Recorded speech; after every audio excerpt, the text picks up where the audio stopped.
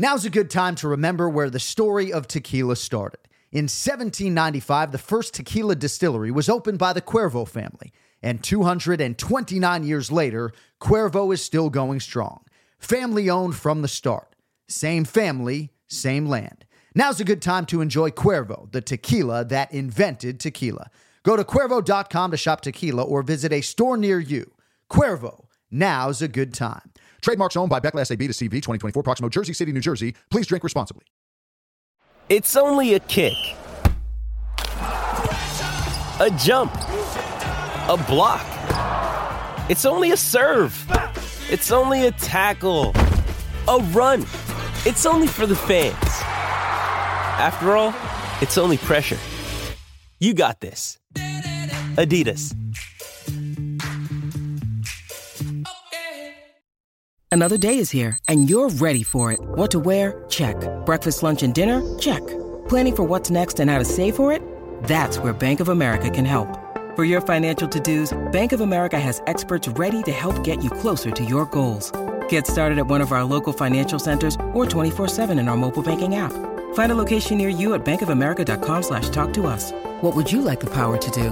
Mobile banking requires downloading the app and is only available for select devices. Message and data rates may apply. Bank of America N.A., member FDIC. With threats to our nation waiting around every corner, adaptability is more important than ever. When conditions change without notice, quick strategic thinking is crucial. And with obstacles consistently impending, determination is essential in overcoming them. It's this willingness, decisiveness, and resilience that sets Marines apart. With our fighting spirit, we don't just fight battles, we win them. Marines are the constant our nation counts on to fight the unknown. And through adaptable problem solving, we do just that. Learn more at marines.com. San Antonio district judge resigns after a federal corruption probe. A former San Antonio, Texas judge goes to federal prison after pleading guilty to accepting bribes in exchange for rigging cases in his court.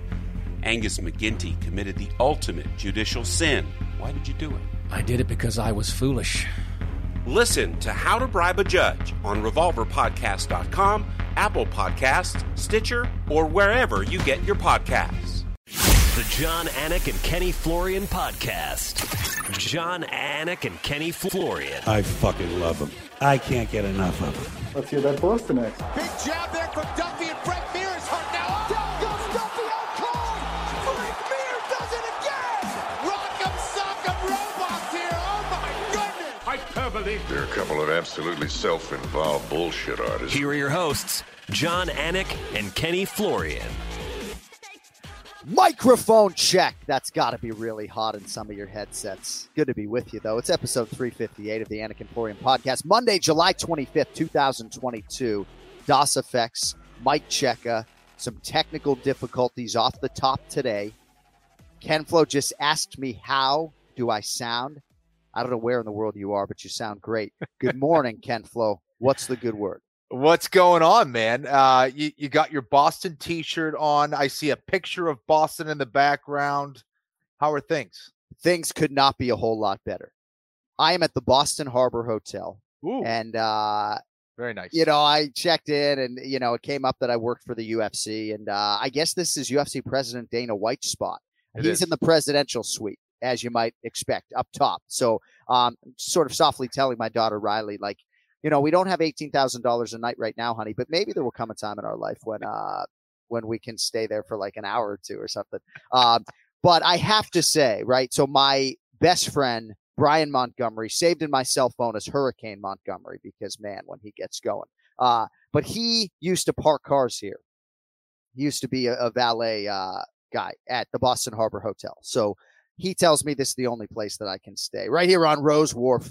Right on the harbor. I wish I could show you the beautiful view, but obviously it doesn't translate on television with all the brightness. But, you know, this is our home city, Ken Flo, and it's been a while since I've been in Massachusetts. Was at Fenway Park with the children yesterday, and just great to be back in Boston, Massachusetts, as you know. Absolutely, especially around this time of the year, man. It is the best. You're in a great location, ton of great spots to walk around and eat. So I am jealous, my friend. My kids right now are at the New England Aquarium, so you know, a little bit envious of that endeavor, but you know, it's a pay-per-view week. Business calls. We got to talk about Paddy Pimblett, Khamzat Chimaev, and Nate Diaz, by the way, UFC 279, September 10th. How about you come to Las Vegas and use my ticket September 10th? What do you say? You busy? Dude, I would love to. Absolutely. Really? If I'm available, I am there, kid. I'll take you up on that for sure. Right. So you and Boston Anik can figure it out. Maybe it'll be the two of you guys together. Cody Merrow probably has something to say about that. I mean, the executive producer, Cody Merrow. Cody, I'm sorry. Every UFC live event this year. So maybe he'll relinquish his seat. But I do only get 2 tickets contractually. But Khamzat Chimaev figures to be a prohibitive, I would say, hugely favored welterweight here against Nate Diaz. Is that your expectation? What are your thoughts just off the top on that fight before we move on? Yeah, I would think so. I think in a lot of ways, it also can favor Nate Diaz in that Nate Diaz tends to do well against guys who move forward. Now, he doesn't move. He doesn't do so great against guys who kick his legs and stick and move and, utilize wrestling, which Khamzat is capable of doing. But Khamzat, if he decides to follow Nate Diaz on the ground, Nate obviously has a ground game that I think can cause some problems for Khamzat. But those things aside, yeah, I think Khamzat could be a big favorite, heading into this one. I don't know if the odds are released just yet, but certainly his game, his size, his wrestling is going to make him a favorite against someone like Nate Diaz, who's been chirping that he wants to fight or that he wants out of the UFC. I don't know what's going on, but he better have his game face ready for someone like Chimaev. I am so excited for that fight. And if indeed it is the last UFC fight for Nate Diaz, potentially what a way to go out. But I do believe that Nate is as game as any fighter on the roster in any division. And I like that he is willing to accept what on paper looks like a significant challenge. I would venture to say Nate is probably a live underdog to some if you're getting him plus 300 or anything north of that. But stylistically, Chimaev figures to have some advantages in the matchup. Also, Petr Yan and Sean O'Malley was announced for Abu Dhabi, which is pretty exciting as well. Sean Shelby and I were talking backstage, and I hope I'm not speaking out of turn here, when we were in Long Island recently. And he sort of mentioned Petr Yan and Sean O'Malley, and then he said to me, "Is that out yet?" And I said, "No, I mean, it could be out in a couple minutes right now." But no, he knows anything that he tells me stops there. But I love it, right? Because I've been sort of preaching for a long time that I believe Sean O'Malley to be an elite bantamweight and just needed that chance to prove it. And I know the Pedro Munoz fight certainly did not go the way that Sean O'Malley would have liked. But, I think this is a competitive fight, and I think Sean O'Malley has a lot to prove, and so does Petr Yan. Anything for us on that, Ken Flo, before we call on Big Gun Brian Petrie here? I would say this: if it's the Petr Yan that loves to move forward and throw a lot of offense his way, I think that favors someone like Sean O'Malley, who is at his best when he's counter fighting, when he's counter striking. His length, and his speed, his power makes him a tough go against anyone. But I think that Pedro Munoz showed us that a patient, disciplined fighter who was willing to get in and get out and kick those lead legs of Sean O'Malley, not only is going to frustrate someone like Sean O'Malley, but you can outpoint someone like Sean O'Malley. So I'm curious to see both what kind of adjustments Petr Yan makes post Aljo, and what kind of adjustments O'Malley's going to make after that Munoz fight. Because, obviously we saw that vulnerability. I think it's a fantastic fight and a big test for both men. And for O'Malley to win that one, and if he does it impressively against Petr Yan, then we may very well have a future champion. Figures to be the co-main event underneath Charles Oliveira and Islam Makhachev. UFC 280 in Abu Dhabi, absolutely loaded. Couldn't be a better card, at least on paper, up to this point. All right. Anik and Florian podcast today, presented in part by UFC Fight Pass. See the best UFC Fight Pass has to offer on the Fight Pass 24/7 stream, offering a constant channel of historic fight action all day, all night. Tune in, sit back, and enjoy a network created by fans for fans. Step into our world, UFCFightPass.com. And by the way, we are filming again in about a week on August 2nd with our exclusive segment for UFCFightPass.com. But now joining us as we get into our recap of UFC Fight Night, Blades versus Aspinall. He is Big Gun Brian Petrie on social media. You can find him at Brian Petrie MMA. Yeah, throw him in the center of that triple box. There he is. What's up, kid? Hey, boys, what's going on? Took a beating Saturday, but I love this sport because guess what? There's another one this weekend. Get back on the horse. I love this card. Love these picks. Got a couple leans. I'm excited, boys. I'm excited. All right, so a lot to get to on this UFC Fight Night recap before we move along to the pay-per-view. UFC 277, of course, coming up Saturday night. American Airlines Center there in Dallas, Texas. It is interesting, though. Brian Petrie gets put in the center here. You know, Kenny Florian 3 times fought for the UFC championship. Like, can he get in the center of the goddamn screen? Can he get in the center? I mean, it's unbelievable. He deserves it. He deserves it. No, but of course, Cody making the right production decision as always. All right, so Ken Flo, we'll start with you. For the second consecutive weekend, the UFC's main event ends with an injury in round 1.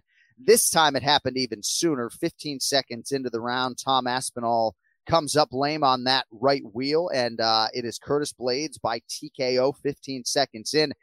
I'm not sure Curtis Blaydes could have handled himself any better after the fact on a microphone or otherwise. Certainly there are websites that are going to twist his comments and make it seem like he is somehow avoiding an Aspinall rematch, which could be 12 months away. But what were your thoughts on those 15 seconds, the injury, everything else? You know, I actually said to Brian Petrie off the air, I know it was only a 15-second fight. It kind of felt longer to me. I felt like Blaydes' hands looked pretty crispy early on. What do you have for us on obviously what was a disappointing end to the show in London?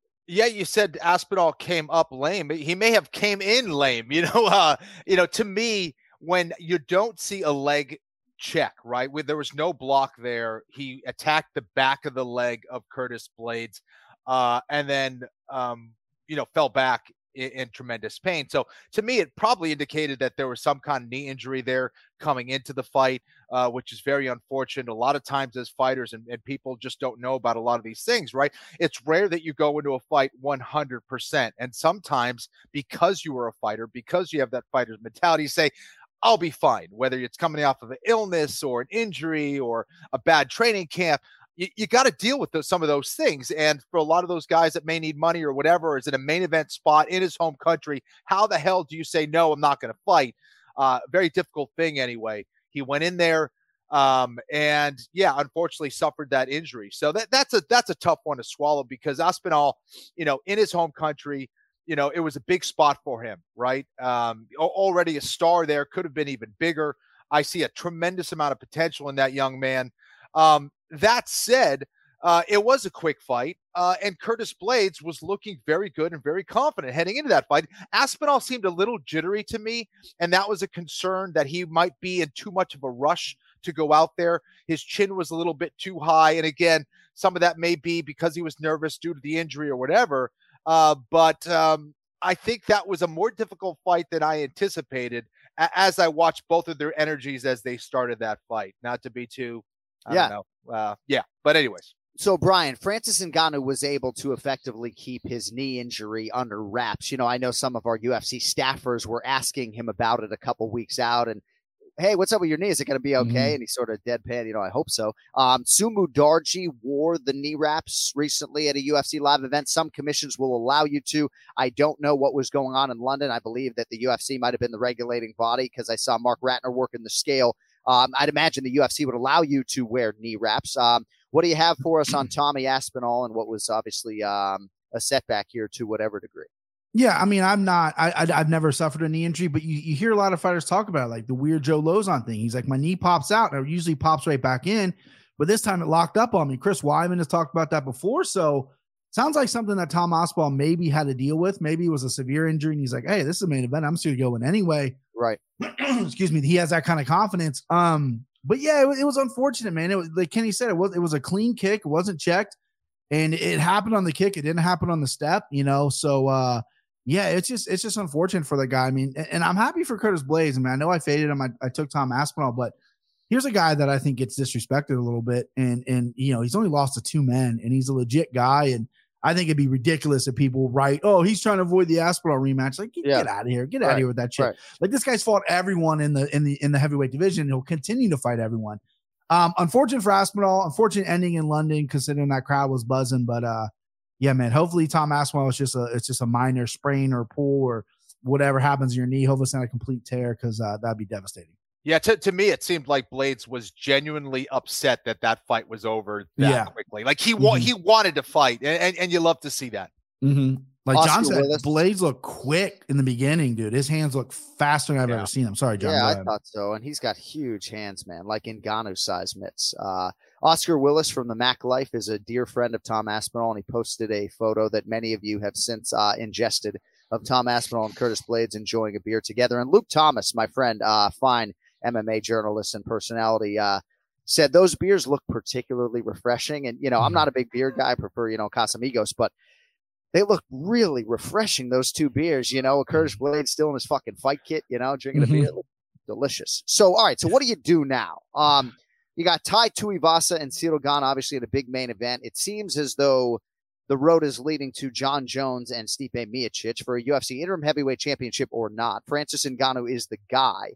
Kempfla, what do you think about with Curtis Blades? Because obviously he's not ducking an Aspinall rematch, but, he does get the W. He does get the win bonus. And, if I'm Curtis, I'm trying to move on and take out either Tuivasa or Gane if, the calendar aligns. What are your thoughts on what they do now with Curtis?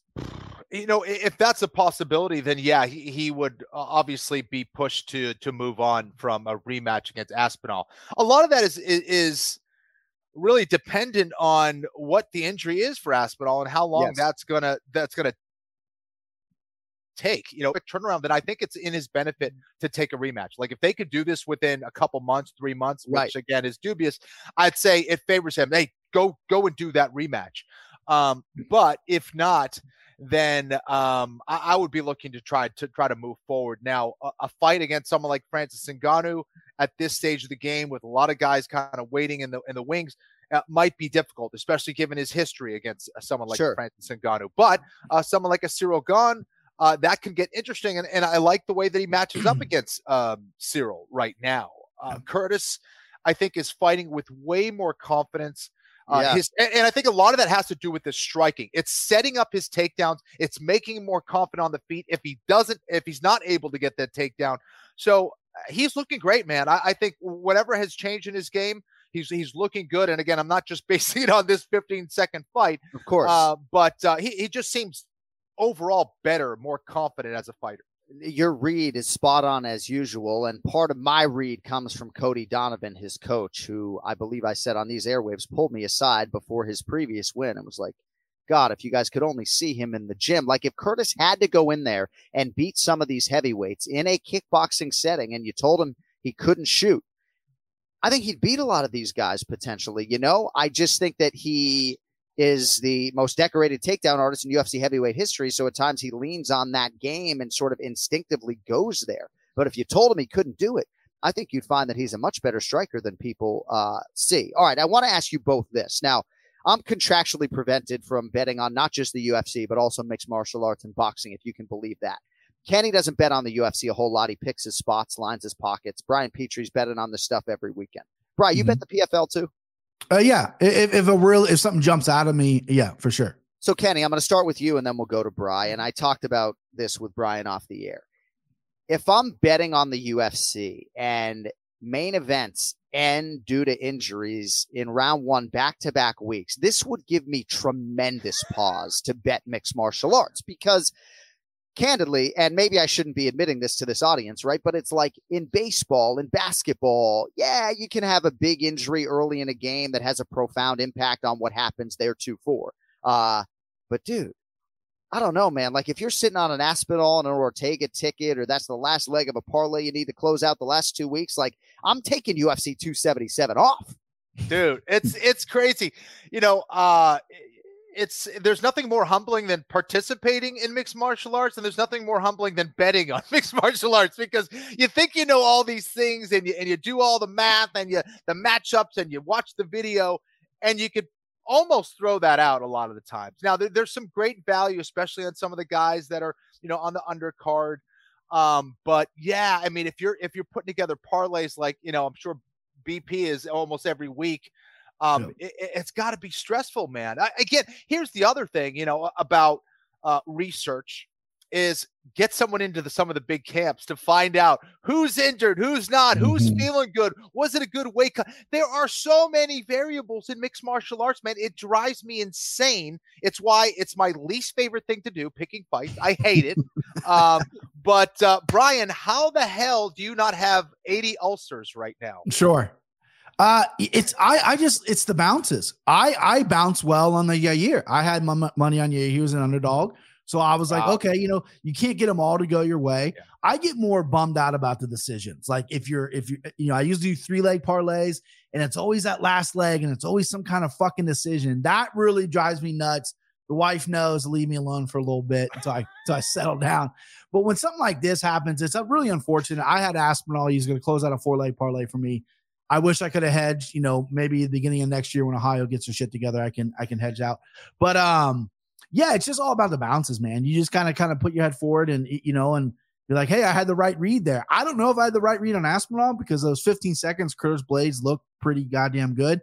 But yeah, you just got to kind of be confident in yourself, and that's one thing I haven't had too lack of thereof in my life is confidence. So I just rebound like a quarterback, short memory, baby. We're on next week. Yeah. I believe your wife sometimes will watch this show, Bri, but I'm going to ask you, does she know every bet that you place or not necessarily in terms of she knows she pause there. No, she doesn't. She doesn't know. Pause there. She loves going with me. Like, so we drive to Indiana and we take the kids. She likes spending time, and I'm locked in on my phone, and she's doing something with the kids. But no, she probably knows like who I'm rooting for or who the parlay is or whatever. Obviously, she knows I'm with Chris, but this Saturday she wasn't home. Yeah, thankfully she wasn't home because I had a pretty rough Saturday. She had a birthday party with the kids to go to, so I had some time to myself to kind of stew in my house. But no, I would say maybe 50%. She doesn't watch my show. She just watches his. I think to stare at John. So, we appreciate that. Yeah. Thank you. Yeah. Well, my wife is not an Anakin Florian podcast listener, nor is she a viewer. And she does not know, like when the Boston Celtics beat the Miami Heat to go to the NBA Finals. She does not know that that's a 4-figure loss for the family. She has no idea.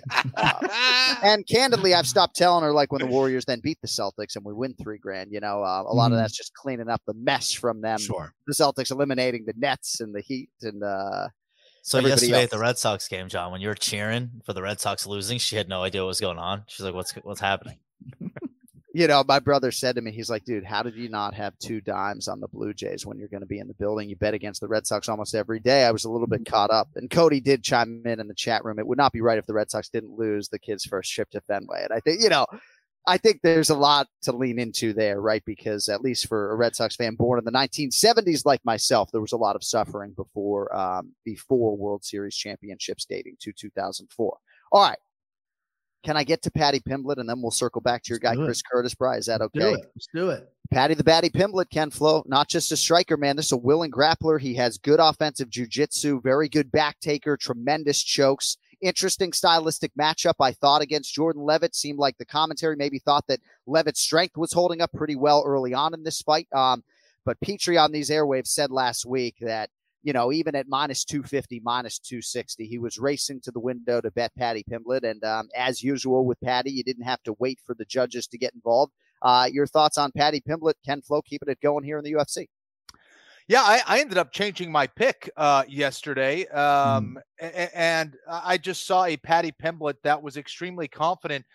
And Jordan, I think maybe being an foreign territory a little bit literally and figuratively in his mind, maybe didn't have the same confidence or approach. Now, he was looking okay. He was doing a good job in the clinch, but really wasn't getting anywhere so much. Paddy was able to fight out of a lot of those positions. And when it came down to it, it was Paddy that was doing a lot more damage, both with taking advantage of the positions he was achieving against Jordan Levitt and with his striking a little bit more.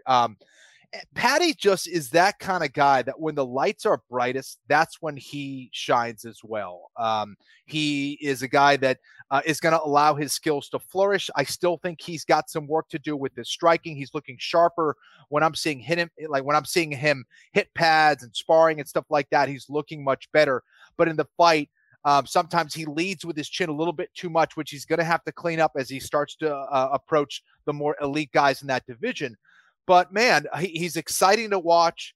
It seems like he's working very hard. He's saying a lot of the right things. He's got a lot of fans for a reason. And I think he's going to, definitely going to rise higher and higher, both in that division and in the fans' eyes. Brian, I'm a huge fan of Paddy Pimblett's, and that says a lot about my feelings for him as a human being, not just an athlete. I got a chance to spend a little time with him in Arizona recently at a restaurant, and he's the real deal, man. Not just as a fighter, but the real article. I mean, you saw what he did with his post-fight interview, sort of trying to help men with mental health issues and suicidal thoughts. And I'm not sure he could have articulated himself any better than he did in that setting if he had 100 chances on that microphone. Your thoughts on the Paddy Pimblett show over the weekend, Brian? Yeah, first and foremost, I love the post-fight speech that he give. I mean, I have friends and family in my life who struggle with that, and I think it's very important that men speak up. We're these alpha males, the patriarch of the family, but we can't speak. I think that's a really good message coming from a badass fighter. Like, hey, listen, talk it out. Let's get through this. So I think that was really cool. I really respect it and appreciate it. As far as his skills, the guy's good.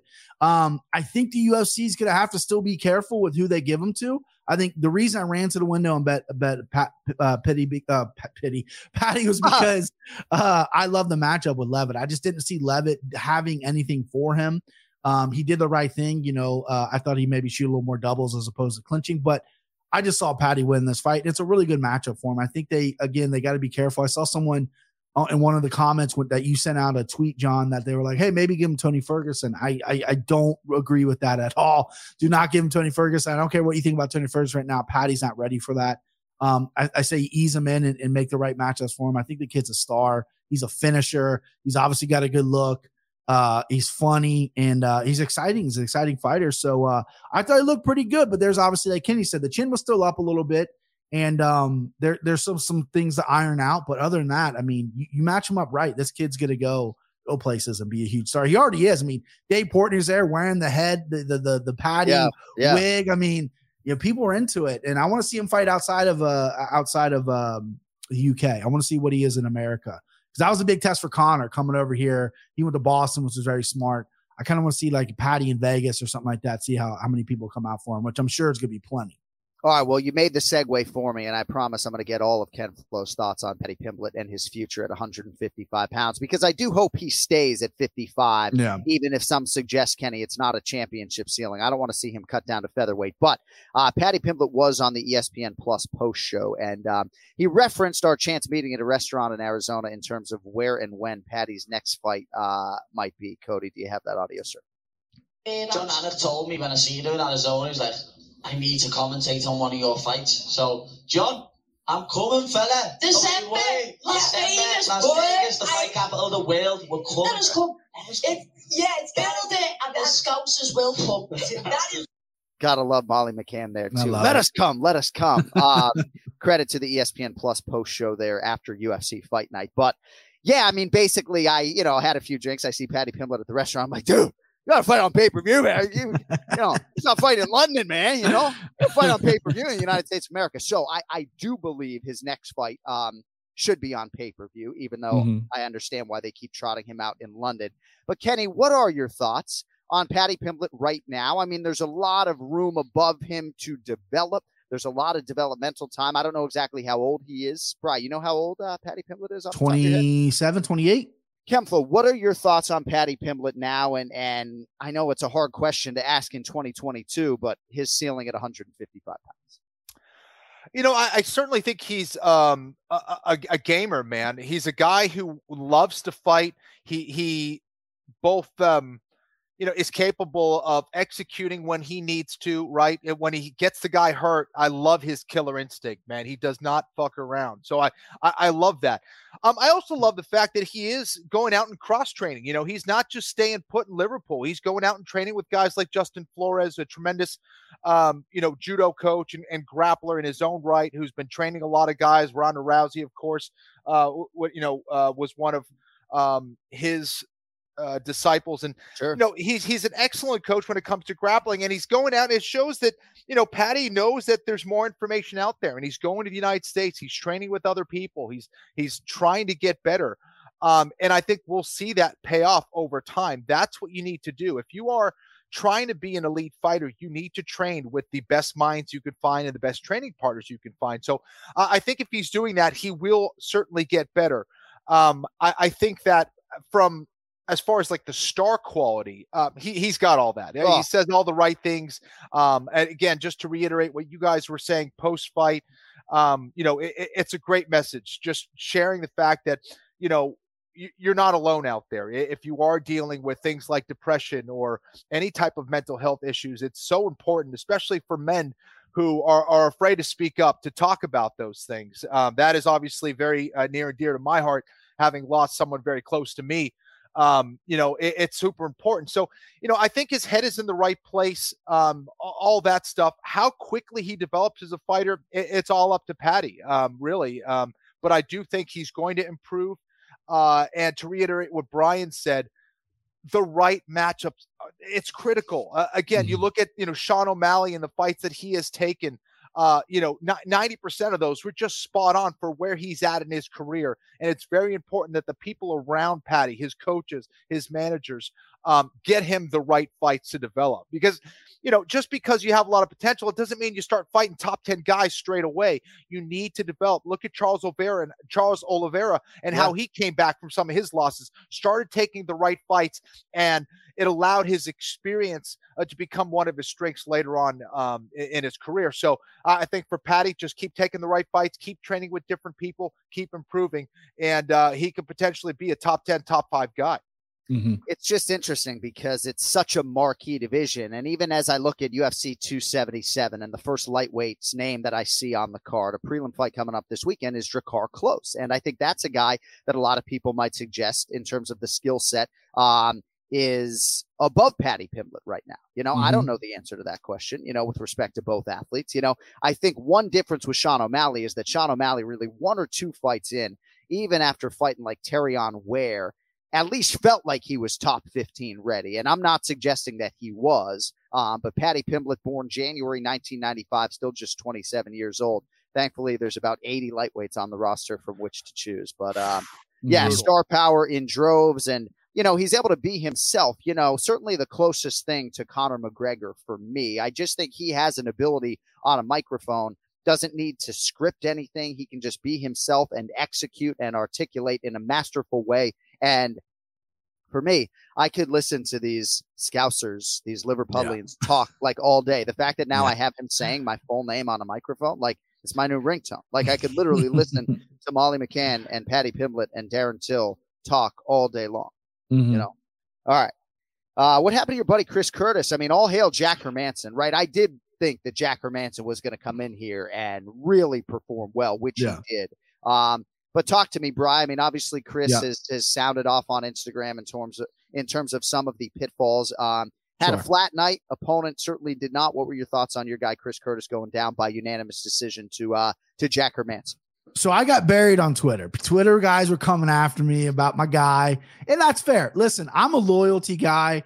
I'm going to carry his flag still, even though I don't agree with what he did after the fight, during the fight. Chris just, to me, and I haven't spoken to Chris about this, he just seemed frustrated with himself.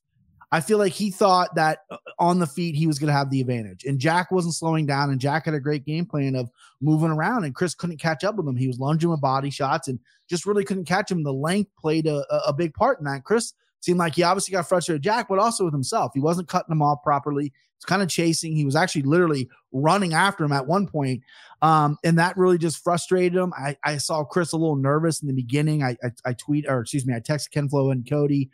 I say, he seems a little nervous to me, right? He came out to Sweet Caroline. They didn't show the intro, they didn't show the walkout, but the amazing Heidi videoed it for me and sent it to me because, what a stud come out of Sweet Caroline. Obviously, the London crowd's going to go nuts for that. But yeah, he looked flat. I mean, there's no way around it. I think, this is his 8th fight or 6th fight in some odd months. He wants to fight because he's like, I'm 35. My time is now. I get that, but take a beat. Jack Hermanson's a stud. I think Chris knew this was going to be the biggest opportunity of his life fighting the top. He was going to have a number next to his name of a guy who, this is a guy who got passed over so many times. And I think all that boiled up to very emotional. I think, the game plan didn't go the way he wanted. And that's the only thing I could think of why he acted the way he acted. He was very emotional and Jack did nothing wrong besides put out a really great game plan and stuck to it. And I'm going to defend my guy. I love my guy, but I was unsure what happened. The double fingers, I was like, oh no, Chris. Cause the other time I've seen him do this, cause he's like the sweetest, nicest guy in the world. Yeah. He's the man. Was Valparaiso, Indiana against Bilal Muhammad. He 2014, he had an issue with Bilal because Bilal dominated him, and at the end of the fight was on his back doing this and playing to the crowd, and Chris got very emotional in that fight. They are now friends. It looks like Jack and Chris are friends. But listen, we're not playing badminton here, guys. I mean, this is fighting. Emotions run high. And, I think Chris is going to regret it. It's a little unprofessional, but, he had an off night. It was a big night for him, and, it is what it is. Man, I love that you pronounce Bilal correctly. Kemflo, what do you have for us on Jack Hermansson and Chris Curtis?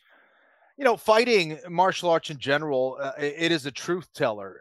It is a truth teller in the weaknesses that you show on a technical level, but is also a truth teller in how you approach life emotionally. And I thought Chris Curtis was very candid in his approach, after the fight, and how he was saying, hey, listen, I made mistakes. I got really upset. That is something that is a weakness of mine. I got to get better with it. I also think that you have to factor in the fact that he has been extremely busy as a fighter. And we've seen it with guys like Donald Cowboy Cerrone and others who, in the beginning, we're all cheering from, wow, can you believe that? That's so cool. He's fighting every month. Well, you can't fight every month and expect a perfect performance all the time, right? Your body can't take it. Your mind can't take it. So that is difficult as well. But I think where Hermansson really succeeded was with his footwork, right? Not only was that something that I didn't see from Hermansson in the past, that I thought was a new wrinkle to his game, but it also showed a vulnerability in Chris Curtis's game where I think he was too flat-footed, and I think it didn't allow him to cut off the cage, and it didn't allow him to throw more than one or two punches. You have to get that guy in front of you, and you got to throw more volume against someone like Hermansson. And I think Chris Curtis is good enough where he could do that. And if he was doing that, and he was landing some shots that were hurting Hermansson, if he was throwing an extra 2 or 3 after a lot of those combinations, he could have had Hermansson out of there. So I think he's going to learn a lot from this. I think Chris Curtis, had more than what he showed.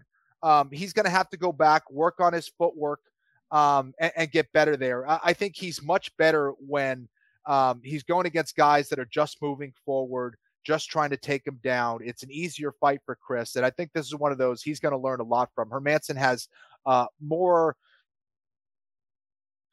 weapons in his arsenal than I think we anticipated. So he looked better. Hermansson should be applauded because he looked better than what I've seen him before. He was moving in and out. He seemed more fluid. He wasn't as stiff as when I've seen him on his feet. So I thought it was a good win for him. And I think Hermansson emotionally dealing with the change in opponent handled things masterfully. Obviously, we're focusing on the action man in some part because he's a dear friend who goes way back with our guy, Brian Petrie. But I think you guys hit on everything. I would just sort of highlight what Ken Flo talked about in terms of the schedule, right? Comes off the Rodolfo Vieira fight. And for better or for worse, I would largely say for worse, when you get an opportunity against somebody in the top 8, taking a number is a really big deal. And it took Chris Curtis a long time to get to the UFC. You got to figure out a way to take that fight. He took it. It didn't work out for him, but I certainly think that he'll be well served for having had that experience. I want to rifle through some of these other performances. Nikita Krylov over Alexander Gustafsson. And again, we should be celebrating Krylov. I mean, go look at the dude's Wikipedia page. Go look at all the green fucking stripes. Look at all the different finishes. I mean, there have been some injuries and some circumstances that have prevented him from making the run. I'm also going to read this tweet from Daniel Cormier on the Gustafsson side and get your collective thoughts on both the winning and losing fighters. So Daniel, as you guys probably know, fought Alexander Gustafsson to a split decision at UFC 192 in 2015. A lot of people felt like the fight could have gone either way. I did have it for DC for whatever that's worth. I am not objective. Here's the tweet from Daniel Cormier. Gustafsson is done. He needs to walk away. These shots are hard, but he used to eat those. The chin is gone. Walk away, my friend. We all have an expiration date. One of the best to not have had a title. So Kenny, I'm not in the business of retiring fighters. I thought this was a big elbow from Nikita Krylov, if I'm not mistaken, that sort of rocked Gus. Maybe it wasn't an elbow. It looked like that to me watching on my cell phone a couple of pints deep at a barbecue. But what are your thoughts on Krylov in victory and Gustafsson here in defeat? Yeah, I tweeted, I don't know what's harder, becoming a professional fighter or retiring as a professional fighter when you don't know, when your time has come. I think it's a difficult thing for a lot of fighters because in many ways, it's you saying goodbye to a big part of yourself, right? You have to tell yourself that you are no longer a fighter, and that is a tough pill to swallow. A lot of people are mentioning, oh, ego, it's tough. Maybe, money, I think, is more of a factor than anything else too. If you need that money, that's the only thing you kind of know how to do, and you're going to keep doing it. But I think that there's no question that it's time for Alexander Gustafsson to stop fighting. I know he's been dealing with a back injury for a long time. That's we spoke about that. And, when you've been around for a long time, it's hard to keep that hunger alive. And for Gustafsson, I've been seeing it. He's been inconsistent with a lot of his performances, even in some wins.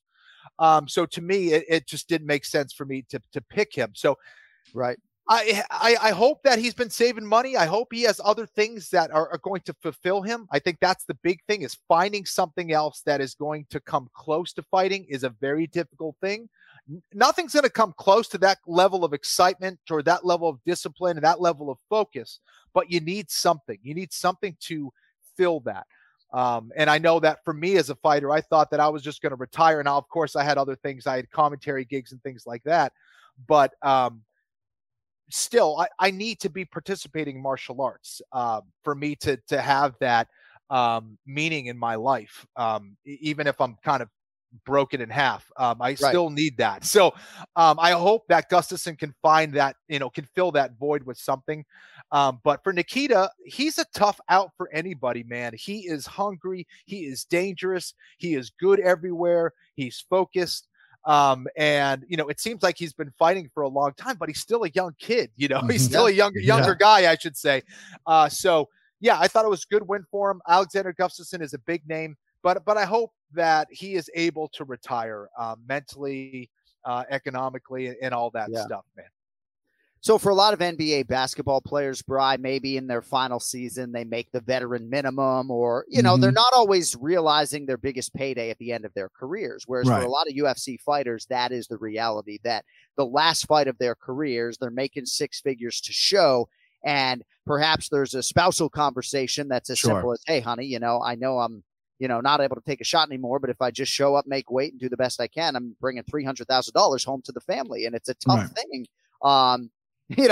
As I digress on the broadcasting side, the New York Yankees broadcast team right now for this season, Ken Flo, Susan Waldman is 75 years old and John Sterling is 83. Let us pray that Ken Flo and I don't stick around that long, I ain't trying to do this past 60. Let the young guys come in. Bri, what are your thoughts on Gustafsson and ultimately Nikita Krylov there with the big win? Yeah, so Nikita looked good. His biggest Achilles heel is his fight IQ, in my opinion. There's fights that he's winning, and then he kind of just falls apart a little bit. He's very well-rounded. He's going to give guys problems at 205. And I thought this was actually a really good matchup for Gus because, I thought Gus was going to wrestle. Being in that room with Chimaev, being in that room with Latifi, I thought he was going to come out, maybe switch some things up, maybe revamp his career. He obviously didn't get a chance to do that. He got caught early. But, yeah, DC's kind of right on the nose here. It looks like he can't really take a shot like he used to be able to. He seemed motivated. He made the weight, because he was at heavyweight against Verdum his last fight, made the weight, looked in good shape. But, everyone has the expiration date. Now, like Kenny, this guy's been a lifelong martial artist, so he's going to want to stay relevant. I just hope it's not the bare knuckle boxing route.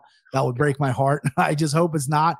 Yeah. But he's got that, I don't know if he has stake or if he has ownership or whatever, but he kind of was one of the first guys to come out of that Swedish gym. The All-Stars, maybe take maybe a James Krause role where you're a young guy and you're maybe want to still fight, but you're going to pivot to coaching. I don't know if that's in his wheelhouse or that's what he wants to do, but to stick around the sport, you got a lot of young guys coming out of that gym that could be useful. But Gustafsson been in some great fights. The Jones one fight, DC fight. The Glover Teixeira fight, which doesn't get talked about, that was an absolute war as well. So I don't like seeing guys get hurt. I hope he makes the right decision for him and his family. But you're right. Listen, if someone offered me $300,000, I'd step in there with Francis Ngannou. What is he going to do? Knock me out? Shit my pants? I don't care. I got $300,000. You know what I mean? So, you got to do what's best. Right. Yeah. You got to do that for your family. So, it's a tough situation. It really is. But I hope he makes the right choice. See, if I go in there with Ngannou, I probably don't walk out. You don't think so? Fatal shot. No, I can't take a shot. I've been concussed 3 times in my life, twice out cold. Wow. Real quick before we move on. Molly McCann, did it again. She did it again. I'm watching on my cell phone. Is this a highlight from a previous show, or did she just land another spinning back elbow really hard to a bone in someone else's face?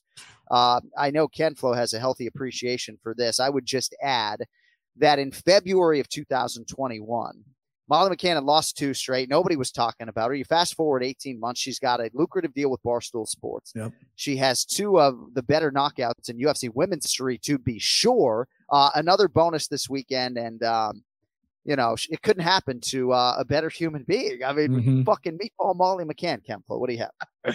She's got some great energy, man. She loves to fight. She seemed extremely focused and determined in this fight. And Goldie, Hannah Goldie is jacked, man. But when you look at the way that Molly McCann was standing, like her stance, she's super rooted to the ground, and everything she throws is with power. You could see how she's generating it, not from her hands or from the rotation of her torso, but from the floor as it's supposed to be done. So the way that she positions herself is really nice to watch, man. There's not a whole lot of women that throw and are disciplined with their stance like Molly. And that really was the difference. Once she started finding her range and landing shots, you could see Hannah Goldie didn't want any part of that. It was just too much power coming her way. And, I love it. I love seeing Molly win, mainly because she always has a drink in her hand immediately after. It's like must-see TV after that. So I love it. But Molly's going to be a star, man. It's great to see her get that kind of push. And she's going to be a problem for a lot of people out there, man. Seemingly, she would have pretty good alcohol tolerance, Brian. Seemed like she was going pretty hard for several hours. What are your thoughts on Molly McCann? I'm looking up the rankings right now. I mean, is she not even ranked? I haven't looked at those in a while. I'm not sure. I think she's an absolute stud star in the making. The difference I see from her earlier fights now is confidence. She was late. I mean, she is just confidence in her hands, her power. She goes, I know what I can do. That right hand that started the end for Hannah Goldie was picture perfect. Yeah. It was beautiful. And before what plagued her in the past, was she would get taken down a lot. And then she kind of was like, okay, I'm going to grapple now. Right now, she's really finding her game. Like, I'm going to keep it on the feet. My reach is pretty minimal. She doesn't have the longest arms in the world, but she knows how to deal with it. And she knows how to step in and step forward, and just confidence just soaring through the roof. I love her. She's action-packed. She's an exciting fighter. I had a buddy text me who is kind of a casual fan, not the biggest fan in the world. He goes, I'm excited for Meatball, which just says everything about her star power. And then she goes out and does that again, which is amazing. The Barstool deal is really helping her out because that's how more people are knowing her personality, and she's just absolutely fantastic.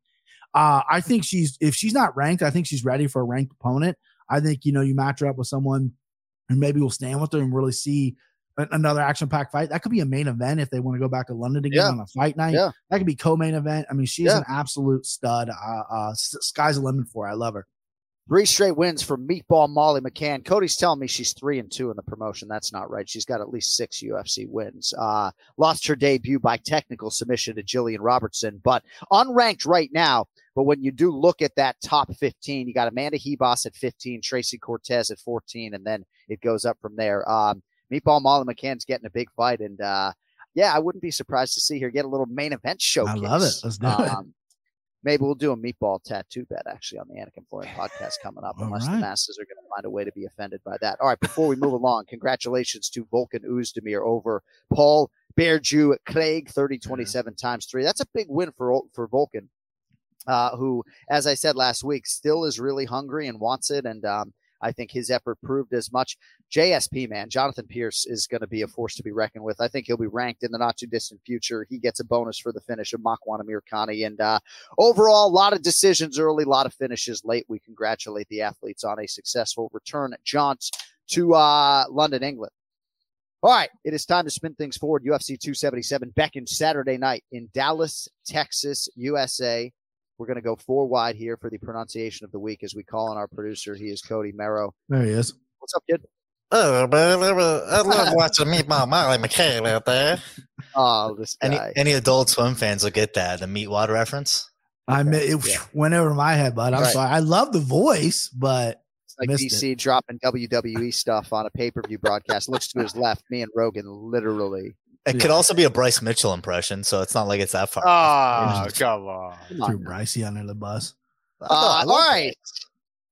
We'll hear from Cody and the back end of the show with his thoughts on London, but let's get to the pronunciation of the week. So this is an interesting light heavyweight fight, right? Because the pronunciation we're not asking you for today is Nikolai Negumereanu, right? Or 5-syllable surname. So Nikolai Negumereanu fights this fellow light heavyweight, and Cody's going to tell us the name of his opponent, not now, but right now.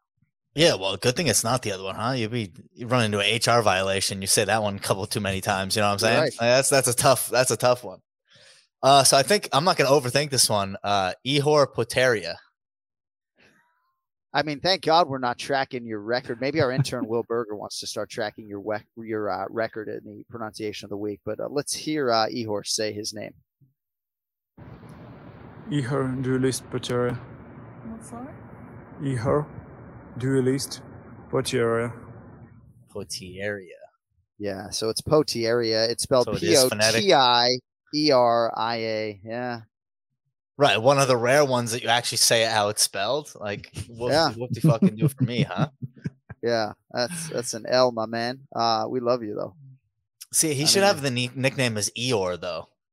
You know, like Winnie the Pooh's Eeyore. Winnie the Pooh, yeah. All right. People can get behind that. Yeah. Oh, I guess I got to fight again today. Let me go. Yeah, I like I'll that. take this L. Yeah, take that L. Better luck next time. We'll talk to you in about 15 minutes. Right, see you, but boys. we got to make some predictions for UFC 277 and mixed martial arts fanatics as the fighters face off this weekend. You can take down your own big win with DraftKings Sportsbook, the official sports betting partner of UFC. This Saturday, new customers can bet just $5 on any fighter to win and get $100 in free bets, win or lose. Of course, our guy Brian Petrie, not a new customer. No. He's been crossing the border to bet at the DraftKings Sportsbook for years, but that's not all. If you are a new customer, you can also double your winnings on a same-game parlay. I love this option. You combine like multiple bets, which fighter will win, how long the particular fight will last, maybe takedown propositions as well. Just a cool way to attack the board, and perhaps you like Kai Kara France to win. If you add a leg to the parlay, maybe him to win by finish, you're essentially doubling your winnings. Also, we remind you, DraftKings is safe, secure, and reliable. And best of all, you can deposit and withdraw your cash whenever you want. So, download the DraftKings Sportsbook app now. Use promo code ANIK, A-N-I-K. Bet $5 on any UFC 277 fighter to win and get $100 in free bets no matter what. The code is ANIK. This Saturday at DraftKings Sportsbook, the official sports betting partner of UFC. Minimum age and eligibility restrictions apply. See show notes for details. All right. Another week in the black for our resident handicappers. They are Brian Petrie and Kenny Florian. If you have listened to the whole show today, and by the way, sorry no Ray Longo minute today, okay? All the Minutemen out there, blame fucking him, okay? He's in Las Vegas. Dennis Bazooka, I believe, fights on Dana White's Contender Series coming up here Tuesday, July 26th. And Ray doesn't like the morning, so we weren't going to ask him to come on at 8 a.m. Pacific. So if you are one of those few listeners that fast forwards to like Ray's segment, you know, I would tell you to pound sand, but I don't want to alienate the listenership. You can get on Ray at Ray Longo MMA. Hit him up on Twitter because his Instagram got hacked. But, you know, this is his decision to choose sleep over the Anik and Florian podcast. So, you know, Petrie answered the call today. He worked all morning. All right. Both guys in the black last week, if you tailed them. And the first pick for us today will be the featured prelim at welterweight. We'll start with you, Brian. Matthew Semmelsberger, minus 170. Alex Morono, plus 145. Semmelsberger 4-1 in the UFC, if I'm not mistaken, only lost to Chaos Williams, favored here against the great white Alex Morono. BP, your thoughts?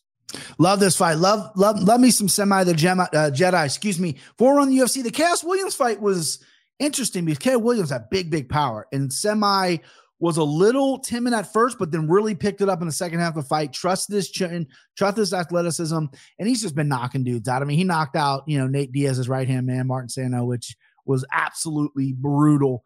And, I think he's a future problem at 170, especially if he keeps that mullet. He's flopped his hair around a few times, but you get that mullet, man, you're going to climb the ranks. Morono's a guy I always overlook. I always overlook this guy. I picked against him pretty much every single time. And he was a coach. He runs his own gym. His fight IQ's through the roof. My biggest problem is there's times where he gets hit a little bit. He's a little bit chinny. He can be put down or whatever, but he's tough. and he's good on the ground. He's good everywhere. His boxing's kind of awkward. His timing's awkward. I think Sullenberger is going to take a little bit to find his rhythm in this fight. -170 is getting me excited. I thought this would be 2-1. Yeah. I like Semi the Jedi by KO here. I'm going to play both those. Same game parlay, Semi, Matthew Sullenberger, the win, and by KO. Let's do it. All right, Petrie on Semmelsberger by KO. So Ken Flo, Alex Morono, right? Like I might have a better body than Morono, like when I take my shirt off, right? But this is a really good mixed martial artist. Went 3-0 in 2021, and I think sort of underappreciated in terms of his UFC body of work. He's fought good competition, chasing a 4th straight win here, but he is doing so as the underdog. Your thoughts on Semmelsberger and Morono here, a prelim live on ABC? I think Morono has put a lot of things together to the point where he can do some damage. And I think, he is an interesting underdog pick here. However, I think Semmelsberger's game, his wrestling in particular, is going to be the difference. I think it's going to be tough for Morono to get him on the ground. If Morono's able to get him to the ground and do so consistently, Morono wins this fight. I think he's going to be way better on the ground than Semmelsberger. But Semmelsberger has a ton of power, man. And as BP was talking about, Morono does get hit. You don't want to get hit with one of those shots from Semmelsberger. He's got a ton of power. Very fast. He's an excellent athlete. He's also nasty in the clinch, which I think where this fight is going to take place a lot. Morono's going to try to take to the clinch. And Semmelsberger's very good at mixing up knees, elbows, and short punches from that position. And he can put you out with any of those. So I like Semmelsberger here as well. Kenny, you did a great job with that pick, but you said earlier in the program that you don't enjoy making picks. Like what could I possibly do to, like, I don't know if there's a solution really. I mean, I can't make him for obvious reasons. Maybe we could, lessen the number you make and bring on another capper. I don't know. We got to think about it, but I kind of hate the fact that for 7 years I've made you pick like every UFC fight. You hate it started with MMA Live, man. I'm used to it now. That's right. That's right. In 2008. All right. Big fight at light heavyweight here. Brian, we'll start with you. Magomed Ankalaev -435, Anthony Smith +350. So Ankalaev, obviously a man from whom big things are expected, dropped the UFC debut with a second to go. Now he's won 8 consecutive fights. Last fight, first UFC main event, unanimous decision win over Thiago Santos. Very dominant that night. That was back in March. I'll get to Anthony Smith. He's pretty angry, feels a little bit disrespected. But what are your thoughts ultimately on this big fight live on pay-per-view Saturday night? Value boys come out and play. For all the younger generation, that was from a movie called Warriors. Okay. Sorry, I'm old. Listen, this is a value boy play here. If I've never seen one, Anthony Smith has been in there with the better guys.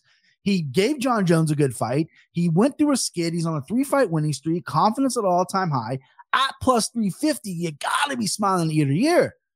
However, I have made a very big stance on my own podcast that I'm a big Ankalaev guy. I think this guy is the real deal. I think he's good everywhere. The only thing I need from him is I need the killer back. I need the fucking murderer back because he let Santos off the hook. The Santos fight was a little snooze fest, and I felt like he could have done a lot more. Now, I know Santos has big power. You got to be careful. But, man, I thought he could have really done some more in that fight. In the Smith fight, though. Smith, though, man. God, do you remember the Hector Lombard fight where Lombard said he doesn't respect him, doesn't know his name? He's yelling at him while he's beating him. Like, this is the guy that's got the dog in him that you want to back, right? But I just can't get away from my Ankalaev take from earlier in the year. I really think he's good. I can't play him at -435. I just can't. I don't like him in a parlay. I think I'm going to touch him by KO or decision, whatever's the higher prop for me, just to kind of save my teeth a little bit. But my pick is going to be Chalkboy City, Ankalaev, but man, I do love Anthony Smith at that number. And to Brian's point, Kenny, Anthony Smith has been a guy who has channeled emotion in the right way in selective matchups over the years. I just saw him. He said he's strong as an ox, the strongest he's ever been. He did leave Factory X for what it's worth, so we'll have more on that throughout the week. So some training camp changes. I believe he's staying closer to home there in Nebraska. But a title eliminator here, Ken Flo, at 205 pounds. Your thoughts on Smith as a big underdog here against Ankalaev? Yeah, beware of betting against Anthony Smith when he's an underdog. Yeah, I think that's when he's most dangerous, especially when he feels like his back is up against the wall. I think that's when Anthony can do some serious damage. So I do think there's some value there. But like BP, I'm a believer in Ankalaev. And in fact, I wouldn't be surprised if he fights for the belt. Maybe end of this year, maybe next year.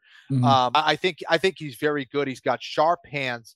But Yeah, I think that he's got to let him rip, man. I think in that fight against Santos, he was very tentative. He was very careful. And of course, Santos is a guy with a lot of power, but perhaps he was a little bit too respectful of that power. So for Ankalaev, if he fights the way he typically fights, I think he wins this one. I think he's sharper on the feet. I think where Anthony Smith can do some damages with his leg game, if he can get those front kicks consistently down the middle, that could be interesting for Ankalaev to deal with. But I think Ankalaev is going to be seasoned enough and experienced enough to win this fight.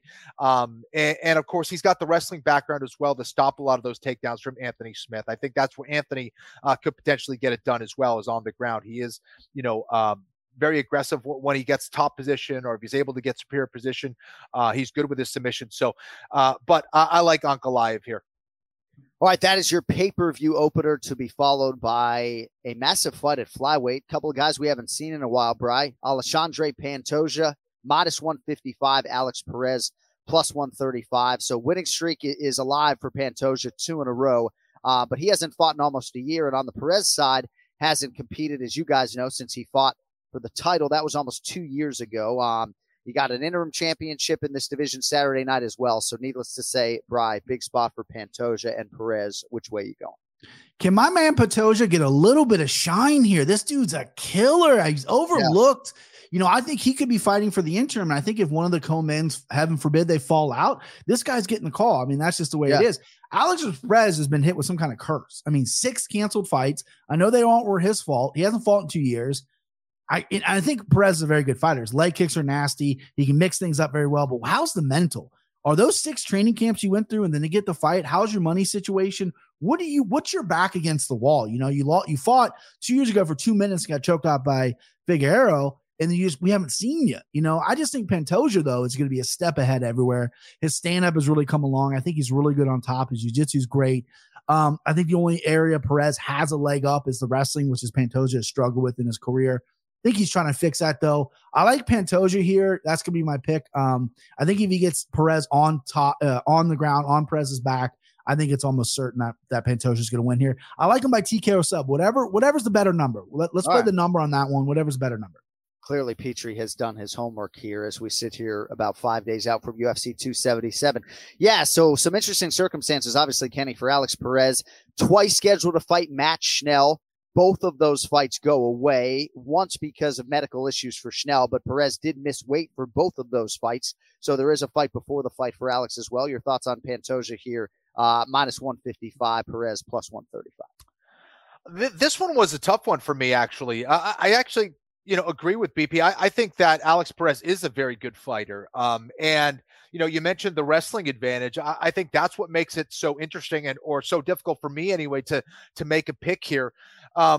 Generally speaking, I think Pantoja is a little bit more explosive. He's very aggressive, but there's times where either he checks out or he gets tired or things start to get a little bit sloppy, and that's when he's vulnerable. And that's where a guy like Perez could maybe come in there and take advantage, because Perez is pretty technically sound in my opinion. I think when he's moving forward and when he's fighting smart, he's going to be a tough out for anybody. But I have to lean the way of Pantoja as well, just because I think he's got too much offense, and a lot of times he gets too far ahead of guys where he won't kind of let you back in. If he's able to do that, I think he wins here against Perez. So let's go with the Brazilian. All right, 3 predictions to go. We get to a featured bout at heavyweight. Now a pick'em, by the way. Derek Lewis -110. Sergey Pavlovich -110 as well.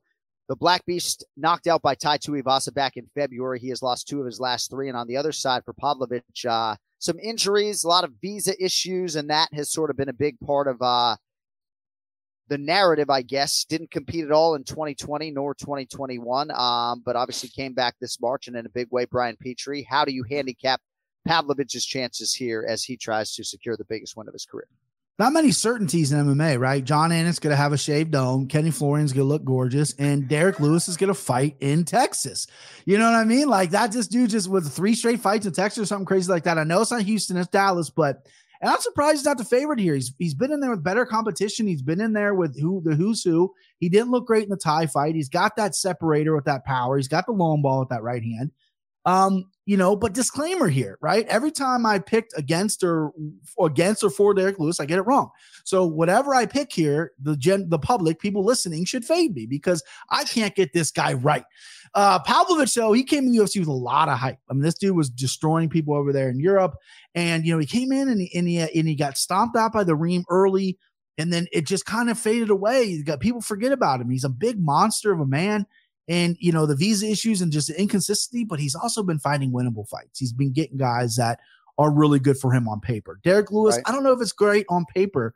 I think he's got the advantage if he gets Derek Lewis down to the ground and gets on top. That's easier said than done because Derek just stands the fuck up most of the time. I don't know how he does. He just stands up. But Pavlovich does have some decent stand-up as well. He's longer. He likes to put a jab in front of his face. And I just think if he really doesn't do anything stupid or reckless, he should win this fight, which means you should bet Derek Lewis. I'm picking Pavlovich by TKO probably early in the second round. But again, my confidence is just dog shit because I cannot get this guy right. So take it with a grain of salt. All right. Well done. Kempfla, what do you have? Derek Lewis, Sergey Pavlovich. Damn, I thought he was going to go with Derek Lewis. I'm going with Pavlovich as well. I think that this guy's got some potential, man. I think he's got big power. He's got to be careful trading and just standing and trading with someone like Derek Lewis. And Derek Lewis, I agree, is one of the more difficult guys to predict for or against, just because, whether it's injuries or he's on or off, even within a fight, he can be inconsistent. So tough guy to pick. But I think for the most part, I know what Pavlovich is going to show up with. So I like Sergey here. See, the linguist Ken Flo couldn't even let a slight mispronunciation go ahead and correct himself. All right, co-main event for the UFC interim flyweight title. Brandon Moreno minus 195. Kai Kara-France plus 165. I feel like I saw a bigger number on Kai earlier in the week. Perhaps I was wrong.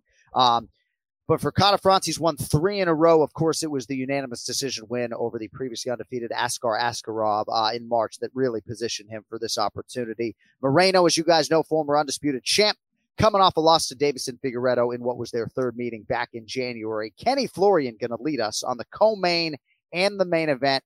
Ken Flo, you going Moreno the favorite or Kara-France the dog? This is a fantastic fight. I love this fight.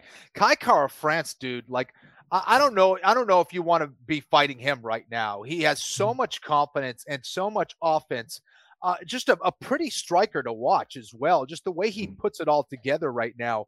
I do think, though, Brandon Moreno's experience is going to have to come into play here. I hope and pray that he has learned from his last fight, because I think that he could have done a lot more, both with his grappling and with his striking a little bit. And I think we're going to see an even better Brandon Moreno this time around. I am a little biased. I have trained with Moreno a couple times. I've seen how hard he works. I know he's been kind of going back and forth and traveling all around the country internationally to be as good as possible for this one. And I know that he understands the type of challenge that is in front of him here with Kai Kara-France. Now, I wouldn't be surprised with either result, but I do think the experience and the grappling skills of Moreno is going to be the difference here. I don't know if he's able to get the finish against someone like Kai Kara-France, but I think that if he's able to use the full arsenal, if he's able to use his full arsenal of skills here against Kai Kara-France and mix it up and not just take one approach here, that's what's going to get him the win. He's got to work everything here against this tough New Zealander, and I think he can. I'm going with Moreno here. All right, Brandon Moreno minus 205 right now on DraftKings Sportsbook. Kai Kara-France is plus 175. Over 4.5 rounds, juice to minus 160. Under 4.5 is plus 130. Brian Petrie, who leaves Dallas, Texas as the UFC's interim flyweight champion of the world? The rematch we didn't know we needed. The first fight was so good. It was one I kind of forgot about, because Moreno and Figueiredo have been kind of running the division. I don't really know. I still don't have an answer for why Figgy's not in this. Was it a manager issue or something like that? There's something going on. I hope he clears that up and fights the winner, because he's a legit guy. Again, I'm not really sure. It could be an injury. I could be off base. But Brandon Moreno is such a great story in MMA. We've all heard it. I don't want to keep repeating it so many times. But, I mean, how can you not root for him? The kid's a sweet guy, like Kenny said, he's going all over the place, left Tijuana, went to California, went to Vegas, went to Arizona. He worked with Cejudo for a little bit, but now he's at Krause's gym, which I find a little odd, and I think James Krause, friend of the program, is an amazing coach, but I just feel like Brandon had a training camp centered around him with his coaches and his training partners, and he went to Krause's, which I don't know if he's going to get that much individual attention, because considering Krause has, 50 fighters on the UFC roster. And it seemed abruptly. I mean, it could have happened way before that. I don't know, but usually fighters that come in after a first training camp with a new training camp, it mixed results. But the one thing Moreno's going to come in with is better fight IQ, because that's what James Krause, in my opinion, brings. I think he's great in the corner. But Kai Kara-France is a stud. Saw him fight live in Columbus. Footwork, his speed, ability to stop the takedown just on footwork alone, and then being pretty strong and stout in there is really impressive. In the first fight, I think Kai didn't think Moreno was going to strike with him. Moreno was show dogging him every time he got hit. Showed off that chin, outstruck him 91-82, dominant win by Moreno. Didn't go for a takedown, or at least didn't land a takedown as Kai Kara. And I think that put Kai Kara at pause. I think we're going to see a high level fight here. Fight of the night, in my opinion. Super jacked for this fight. If Moreno gets it down and gets his back, I think it's going to be a problem. We've seen Kai get taken down and get rocked, and Baltarine had his back and he survived. This position he's been in before, but I think Moreno a little bit more of a killer on the back. But man, I think Kai's takedown offense is on point right now. I think his striking is going to come out. I think he's going to look classy on the feet. I think he's going to pick his shots.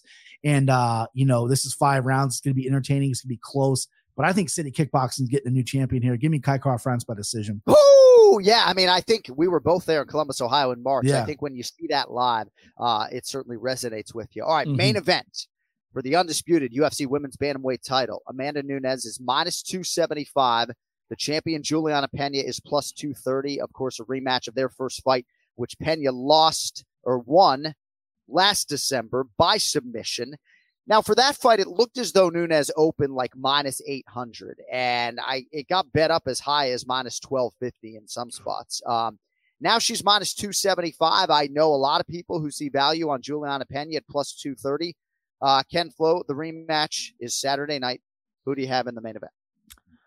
Yeah, listen, I think there is a lot of value on Juliana Pena, just based on the fact that, she's still hungry. And we saw in Amanda Nunes that, again, as champ, didn't fight so smart. She got overly emotional, and Pena's durability and her ability to kind of mix things up a little bit and stay in her face, I think, threw Nunes off. But if we're looking at skills, right, who's the more skillful fighter, who has more ways to win? I think Amanda Nunes does. I think that the big question for me, though, is, does Amanda Nunes truly want this?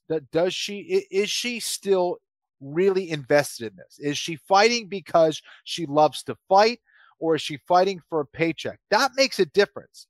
Why? Because Pena, I could see her throwing down at like 50, 60 years old, right? Like I could see her as a grandma and looking to kick some ass. She's just got that fire. She is tough as nails. She's as durable as they come. She has a lot of confidence. But I do think that Nunes, if she fights what she's capable of, I think Nunes wins this fight. She is the better striker. I think that on a technical level, she is better grappler, so long as she doesn't end up on her back. Because Pena gets on top. She throws a lot of ground and pound. She's pretty disciplined with her position for the most part. And Nunes isn't really known for being that dangerous off of her back. And she's got to pace herself here. Nunes is very explosive. She's very fast, but like a lot of people who are, if they're not mindful of their pacing and their conditioning, they get gassed out real quick. And she certainly can't afford to do that again against someone like Pena. Again, I've been taking favorites pretty much all day, so I'm sorry. But I'm going to go with Nunes here. All right, over 2.5 rounds, minus 105. Under 2.5 rounds for the main event, minus 125.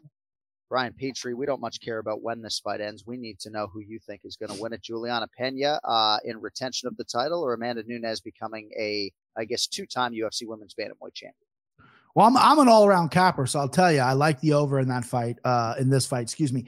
And I love that they're making this about 7 months later. It's a quick turnaround. That's something that we didn't we missed the opportunity on, one of the biggest upsets in UFC history. We missed the opportunity on GSP, Matt Serra. We had to wait a little bit for that rematch.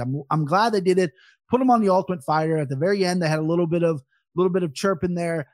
You know, Nunes came out hot in the first fight, and she's so used to putting her hands on people and them just falling over that I feel like she's like, I'm going to do this again. And who's to blame her? She's one of the GOATs of all time. And Pena goes, I'm not falling over. Like I'm here. And Mana gassed out a little bit, didn't maintain her proper cardio. And then there was rumors that the weight cut to 135 is an issue. I looked on her Instagram. She appears to be in great shape, but still, I don't know if she's grown out of 135 or not. I think 45 maybe might be her full-time weight class after this. You know, time will tell, but she appears to be in great shape. But the one thing that I keep coming back to as a capper is she left AT&T. Who's her training partners? Who's she working with? I know she's got her wife who's a great fighter herself. I know she's got her coaches, but I don't like the AT&T leave. I mean, maybe you get personal attention, but, you know, being the champ at AT&T, you know, you got a lot of resources to you. And Pena is just going to eat some shots and keep coming forward just like the first fight. I see this first round playing out a lot like the first fight, except a little more measured, Amanda. But Pena can make this fight ugly. And I think Nunes can't resist. She won't be able to resist the opportunity to make it ugly. I think Amanda's like, she's here to hit. I'm going to hit her. She's going to need to pick her shots right. Amanda Nunes is. I could talk about this fight. I'm going to condense it. I'm sorry, I'm going a little long here. No, you're Nunes good. needs to pick her shots right. You know, she can't go in and think she hurts Pena and keep moving forward. She needs to pick her shots.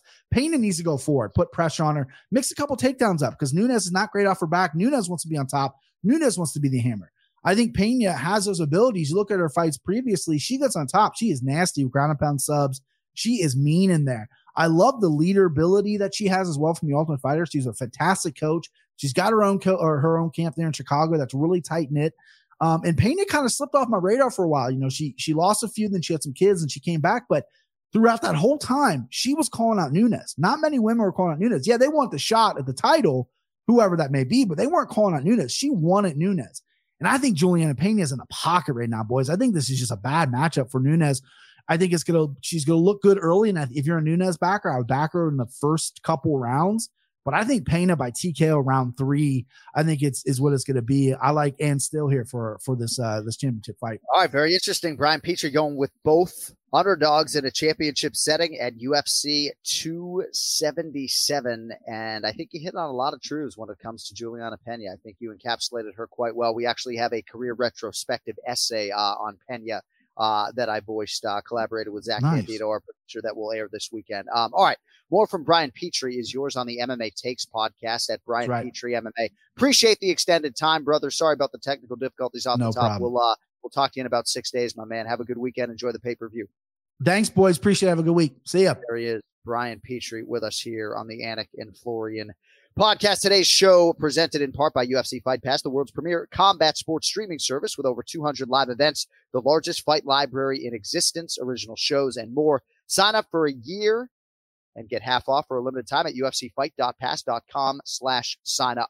All right, before we get out of here, you know what it is. We see what's on the bone, Merrill. Cody that was Merrill, for me, right? You were throwing to me, right? That wasn't impromptu. Yeah. No. Hi, buddy. Right. What do you got? No, how's it going? You can check us out on UFC Fight Pass if you want to go over, give us some love, share it on social. Every little bit helps. You know, we love what we're doing on the Fight Pass platform over there. So I just want to pop in with some notes here from UFC London, aka UFC Takedown. 128 takedowns attempted, which is a record for a fight night on total. Wow. Most takedowns ever attempted. Not something you expect out of London, is it? You know, most takedowns. That's a lot of takedowns. Yeah, well, they were led by 26 by Muhammad Mokaev, who was fourth most ever in a fight. So I thought he was really impressive. I mean, didn't go out and starch anybody like he wanted, but maybe keep the gun photos out of your Instagram if you're going to attempt 26 takedowns. That's all I'm saying. You know, just maybe not the kind of attack you were looking for there. There you go. McCann becomes only the second UFC fighter in history with 2 spinning back elbow KOs. Do you guys know who the other one is? Moicano? No. Brazilian. Is it Ricardo Ramos? Ramos? Yes. Ramos. Ricardo Ramos. That's a tough one, huh? In Portuguese, huh? Ricardo Ramos. Ricardo Ramos. Yes. Mixed up my Brazilians. Nice. And then the last thing about London, you know, John Gooden, love him to death. He kept talking about Stormzy. I don't know who the fuck that is. So I was totally confused. Like if anyone can let me know who Stormzy is But I want you to go out in the comments. The more people know who Dave Portnoy, El Presidente from Barstool is, or No Stormzy. I have no idea who he is. I looked him up. He's on Take Me Back to London on Ed Sheeran's song. So that's about it. I do not think he has the facilities for that, Big Man. Good research, Cody. Not bad, right? The promotion's 6th time in Dallas this weekend. The last time was UFC 228, Woodley versus Till, if that gives any context as to how long ago that was. It's been a long time. September 2018. There were 2 Suloev stretches on that card, which I thought were very noteworthy. Oh, yeah.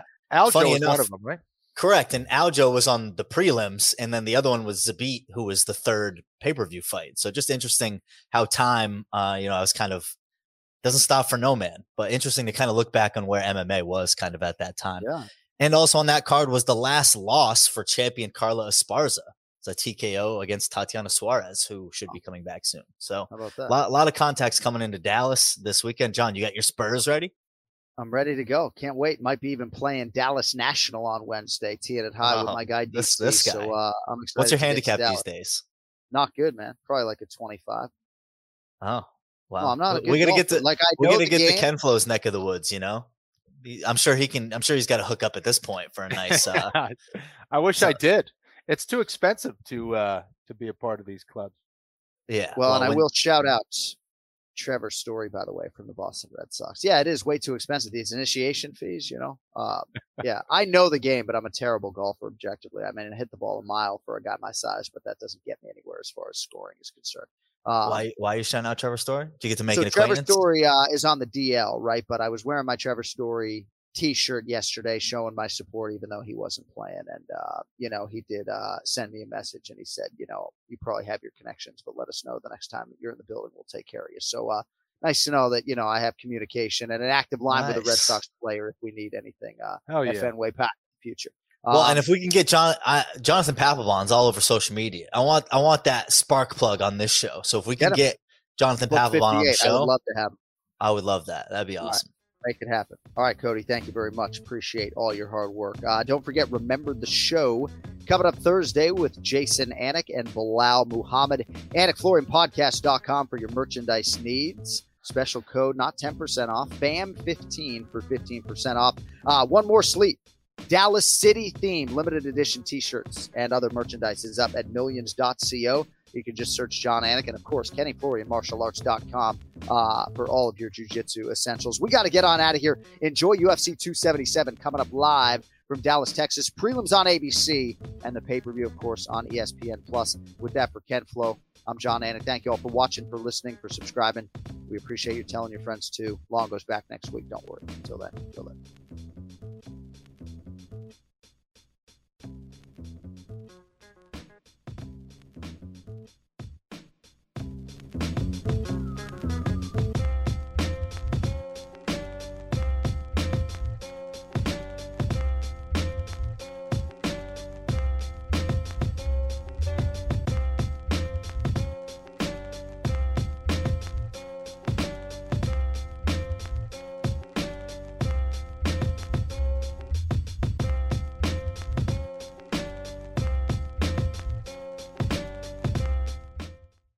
I'm Royal Oakes. Next time on Too Many Lawyers, we take on a couple of villains to sort out whether bad stuff is also illegal stuff. George Santos won a seat in Congress by lying to voters, but is that a crime? And Kanye West made it clear he hates Jews. In England, he'd go to jail for that. Here in America, did he commit a hate crime? Listen to Too Many Lawyers on the iHeartRadio app, Apple Podcasts, or wherever you get your podcasts.